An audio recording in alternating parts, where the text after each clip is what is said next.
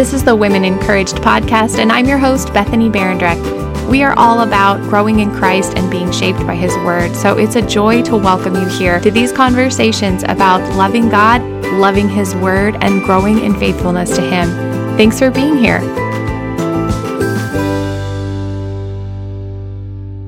Hi, friend. Welcome back to Women Encouraged. It's great to have you here for another conversation, and I'm so thrilled to share this episode with you because I, like many of you, have often had lots of parenting questions that I just can't find answers for in a typical parenting book. But today I'm talking with Christina Fox about changing our parenting questions from how to who. Who is God and how He parents us, and why does that matter for our parenting? Well, let's dive in with Christina Fox, who is just such a great author and such an encouragement with really down-to-earth and practical words of wisdom to share with us today. Let's get started. Well, welcome, Christina. Thank you so much for being here with me today. I'm very excited to have this conversation. I've been loving this book, and it's ministered a lot of grace to me as a parent, and just excited to dive into this with you. Welcome to Women Encouraged again. Thank you so much for having me. Would you just start us off by giving us a little introduction to who you are and your life and the work that you do? Well, like a lot of women, I wear many hats. I do a lot of things, juggle many plates. I've been married for the last 25 years. My husband, we met in college, a small Christian college, Covenant College in Georgia. And we have two teenage sons. One's a freshman and one's a senior. And we've been a homeschooling family for a long time. I'm also very involved in women's ministry at the national level and in my local church. I do a lot of retreats, speaking at retreats, and writing, of course. I love to write. I love to mentor writers as well. And so I guess, we're here talking about my latest book, which is Like Our Father. I was very excited to see you put another book out. You've written quite a lot on motherhood and on relationships between women in the church and friendship. And I've just always been very blessed by just your down-to-earth style. I also have felt like when I've gone to look for parenting books, like you said, you have a freshman, and that's my oldest is a freshman in high school. And then my youngest is almost 6 here. And as we've just kind of gone through the years, whenever I've looked for a parenting book for these different stages, I have struggled so much because I do often want somebody to just hand me a checklist. Like, if you do these things, and I realize that as I'm digging into a book, like, well, what am I actually looking for here? Well, it looks like I'm looking for somebody to hand me a to-do list to produce good kids. And this book is not like that. This book, Like Our Father, that you just wrote, it is not a checklist book.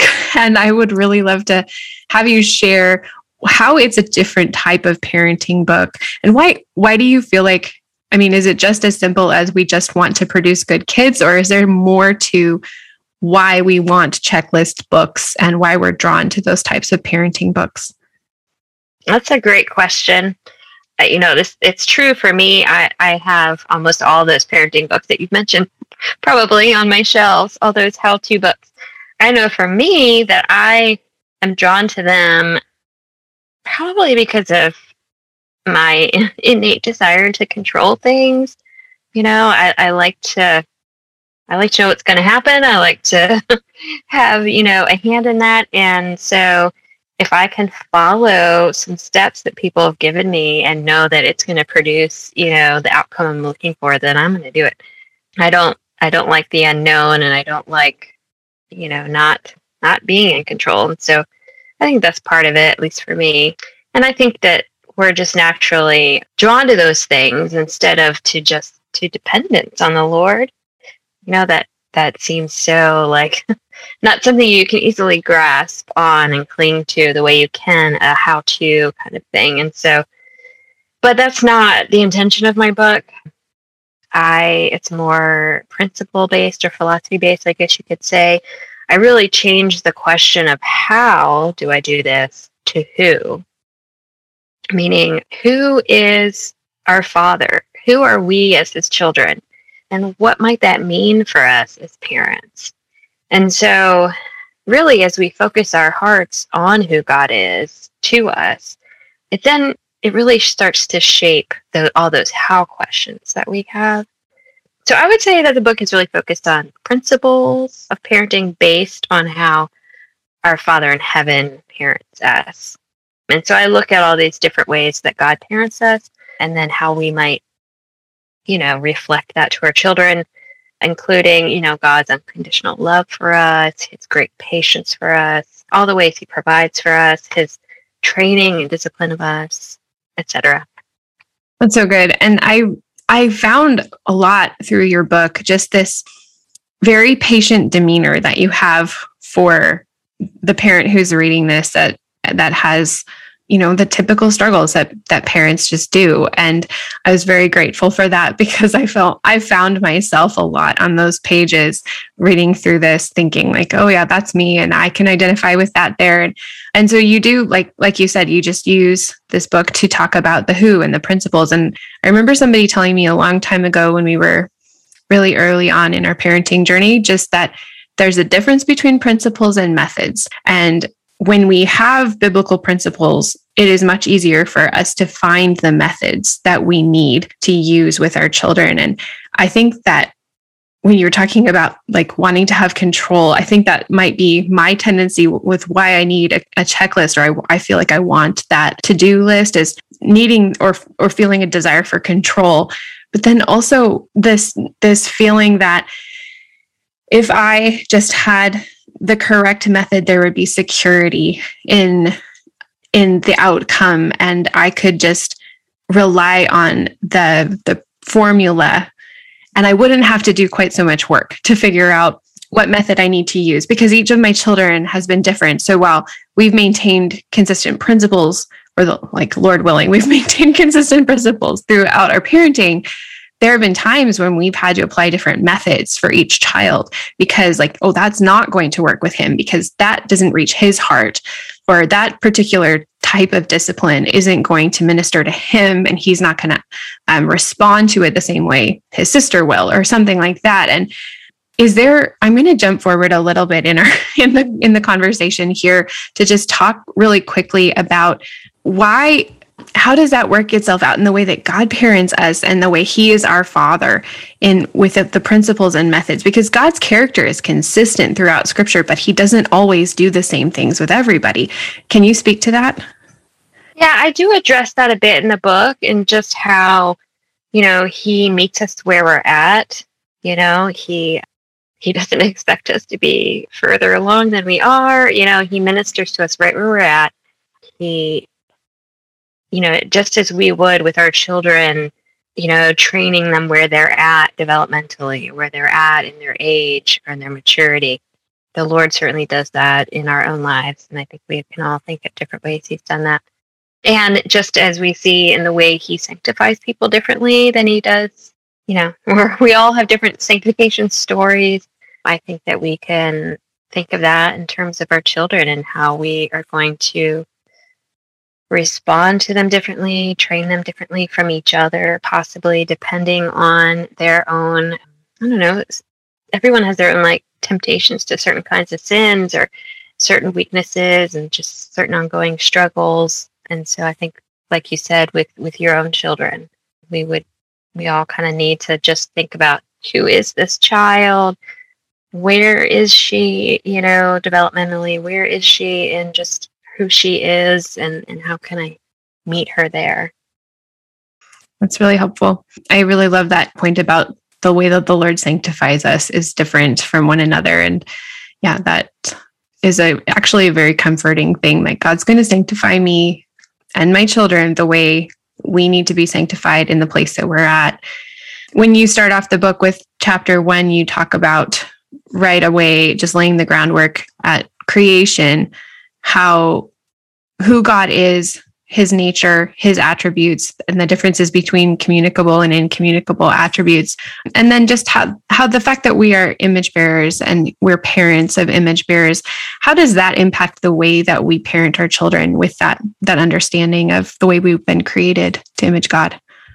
Yeah, right out in Genesis 1, that's where we learned that we were created in God's image. We were created to mirror him, to those around us. And we do that by doing what he does. And, we see this when we're creative, when we take a picture of something amazing out in the world, or we paint a picture or whatever creative that we might do, we're imaging God. We image him when we rest from our labors. But we also image him as parents because God is our parent and he parents us. And so when we parent our children in the ways that he parents us, we're, doing what he does. We image him to our children. And one of the things I point out in the book is that we as parents are often the first people to introduce our children to their Father in heaven. And so when we show them who he is by what he does, we image him to them. And our Father is a perfect Father, and really who better could we model our parenting after than after him? Yeah, that's so good. When you talk about God as our Father, there are probably listeners that are struggling to understand God as Father. That's a phrase that's very common and throughout Scripture and in church. Like if you attend church, you're going to hear God as Father and Father, Son, and Holy Spirit. That's our Trinity. When we pray to God, our Father who art in heaven. So why is that title so significant? Why does it matter to God that he identifies himself by that name? It's a great question. And I do spend the beginning portion of the book kind of unpacking that. We see this throughout Scripture, as you mentioned. Jesus teaches us to pray, our Father in heaven. He reminds us that, it's our Father who provides all of our needs. And sometimes we might treat that as just like a name or a title that we give God. We might think of it maybe as a metaphor that just helps us to better understand, what he does. But God isn't like a father. Father is who he is to us. The Bible tells us that before time began, God chose us to be his own in Christ. He adopted us as his children. And so we belong to him. We are his heirs. We have all the rights and privileges that come with being his children. I mean, just think about what that means. God is our Father. That means that we cry out to him and he hears us. He meets all of our needs. He watches over us. He protects us from evil. He teaches and trains and disciples us. And so, I think that that's just an important truth for us to understand as believers. So what happens if we actually live in a pattern of forgetfulness that we belong to our Father as his children? What are some of the consequences of that? Well, I think that we return to living like an orphan rather than an adopted child. And if you can just picture, an orphan living on the street, we are essentially just feasting on the scraps of this world while there's a feast waiting for us in the king's castle. We're living as though we have nothing when we have everything. It makes me think about when Peter talks about that somebody who is forgetful of being cleansed and washed and forgiven. And that's when we're living in patterns of forgetfulness, we go back to old ways and we don't take advantage of the riches that God has actually provided for us. You also go into discussing consistency and boundaries and the way that we image God by providing those for our children. And I know that's kind of a big topic for a lot of parenting books.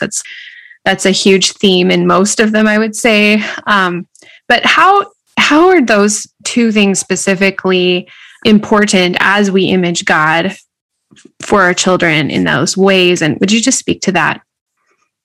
Yeah, and this, especially this aspect of God being consistent, it really speaks to my own heart, especially over the last couple of years when it just seems like everything is just like constantly changing, and it's hard to know what to trust in or rely on or what's going to happen. To just really depend on that truth that God is unchanging, The Bible says he's the same yesterday, today, and forever.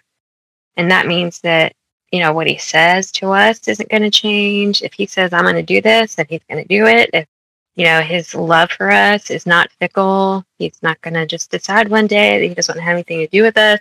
He's not going to change the rules on us. And so this means we know what to expect from him. I think we also see that he values consistency. Just from when you look at the world around us, in that there's structure. We know that the sun is going to come up tomorrow. We know that if we throw something up in the air, it's going to fall back down. And then we also see the consistency, or that he values that just in the ways he's established rhythms for his people. Sabbath rest.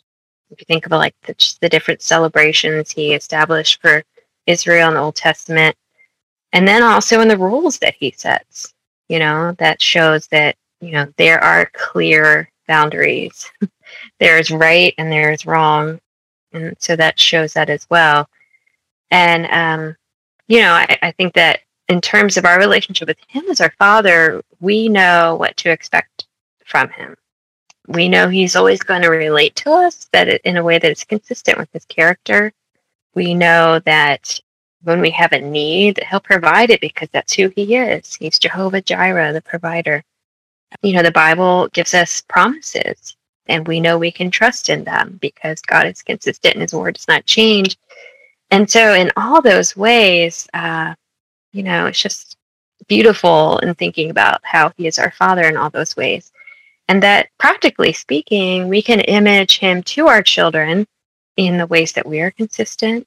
When we establish rhythms and routines for our own family, whether it's, the special story time we have at night before bed, just the way our day kind of flows in a normal, typical pattern. Our children know what to expect, at noon. They know it's going to be lunchtime, or they know when their nap time is. And, that when we respond to them in a certain way, they know what to expect from us, and then they also know what's expected of them. And so I think that is another way to image him. And then in terms of boundaries, God has certainly set boundaries for us in his word about, what is wise and what is foolish, and what is true and what is not true. And I think that when we set rules and expectations for our children, we're imaging the Father in the same way. So I really appreciated one of the things that I just kind of picked up in reading those chapters about consistency and boundaries was just the way that God's love is demonstrated to us through the boundaries that he places. I know Psalm, I think it's 16, says that the lines have fallen for me in pleasant places. And we often think about the list of commands as a do and don't list. And when we actually think about God's goodness being provided to us through 10 commandments, just this limited list. And then Jesus even narrows that down to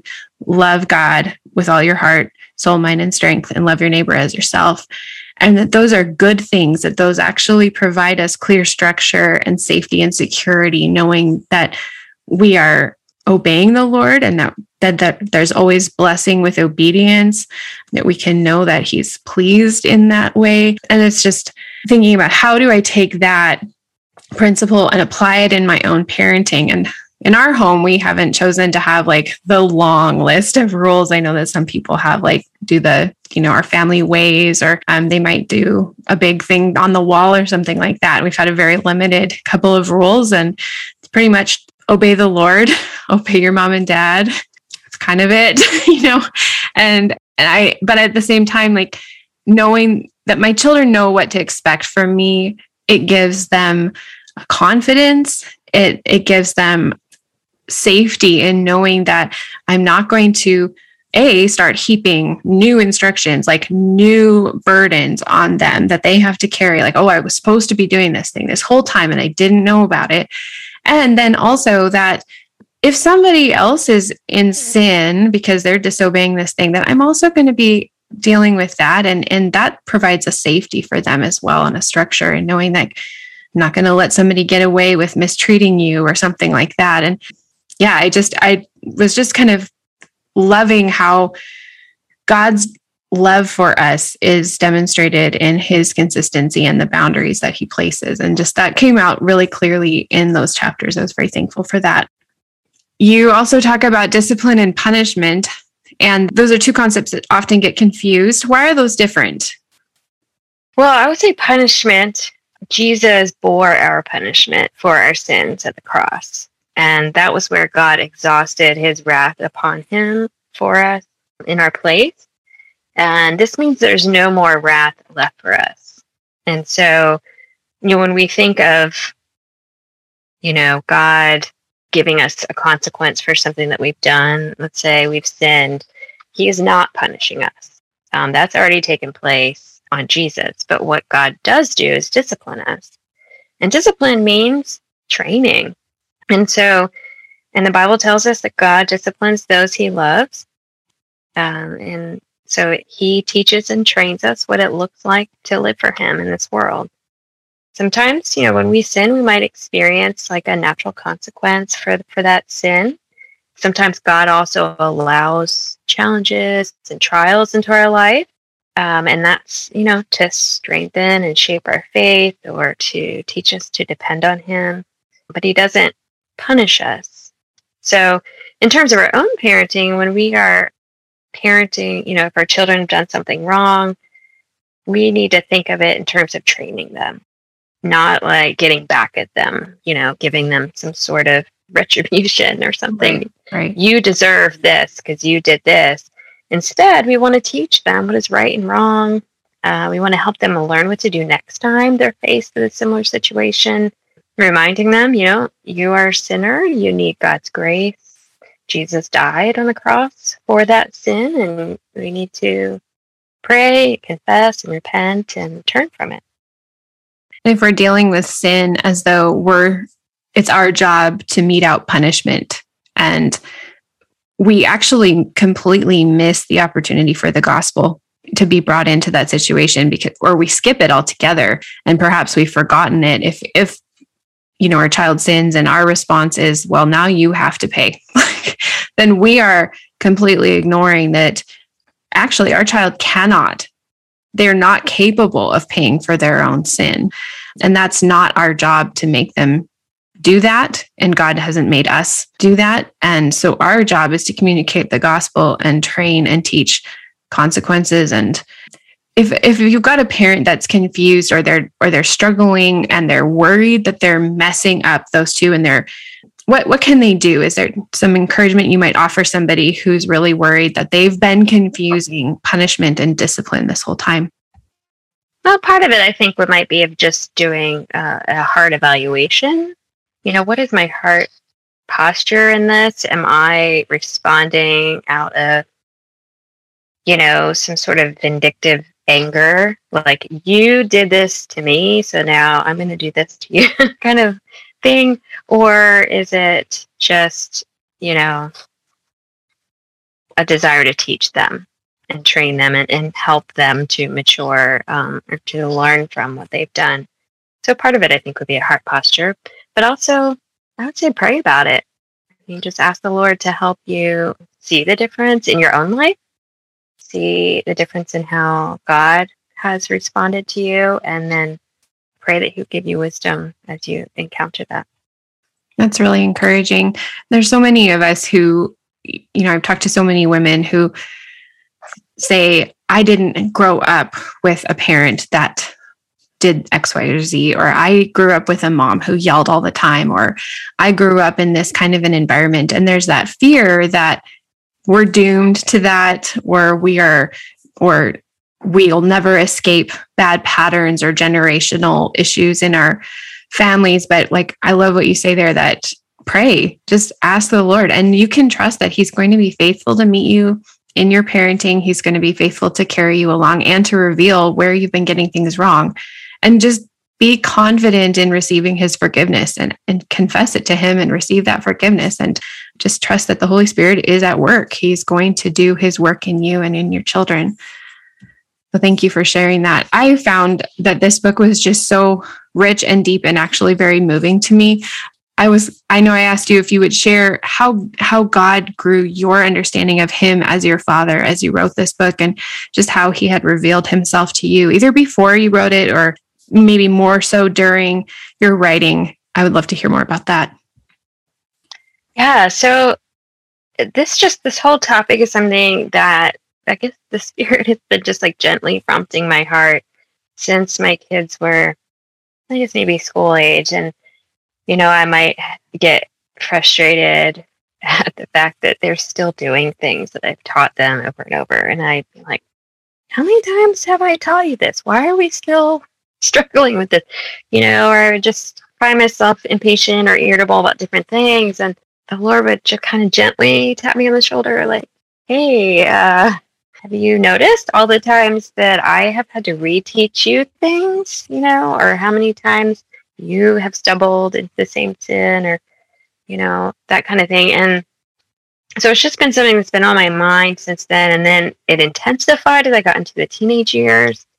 And so I was just really thankful that Moody gave me the opportunity to kind of dig more into this. And as I did, it was really ministry to my own heart, and just really thinking through how the Lord has parented me, and how, he's a perfect parent, and how he loves me perfectly, and he's patient with me, and all the things that I discuss in the book. It really was a ministry to my own heart. And so I am very thankful that I had the opportunity to dig into it. That's great. I love that. Where do we get to find you and your book online? If someone is searching for this, where will they find it best? Well, my website is ChristinaFox.com. And so if you want to follow me like on social media, you'd find me at Christina R. Fox on Instagram. I have a Facebook page, Christina Fox Author. But my book is going to be a lot of different places, certainly Amazon, Barnes & Noble, Christian book distributors, Moody Publishers. You can find it there as well. So all of your major book outlets. Excellent. Thank you. And thank you again so much for this and for writing the book. This is a true gift to the church, and I'm very thankful for it. Just blessings on you, and praying that the Lord will use this. Thank you so much for having me. I appreciate it. Yeah, very much enjoyed it. Thanks again for being here. I hope that this was a blessing to you, and that you feel encouraged to look to God as your Father and to imitate him in your parenting. Like Christina said, you can find her on Instagram at Christina R. Fox, and you can find her on her website at ChristinaFox.com. You'll find show notes on our website, women-encouraged.com. And as always, you can find us on social media at Women Encouraged, and on Facebook at the Women Encouraged page. Thanks again so much for being here.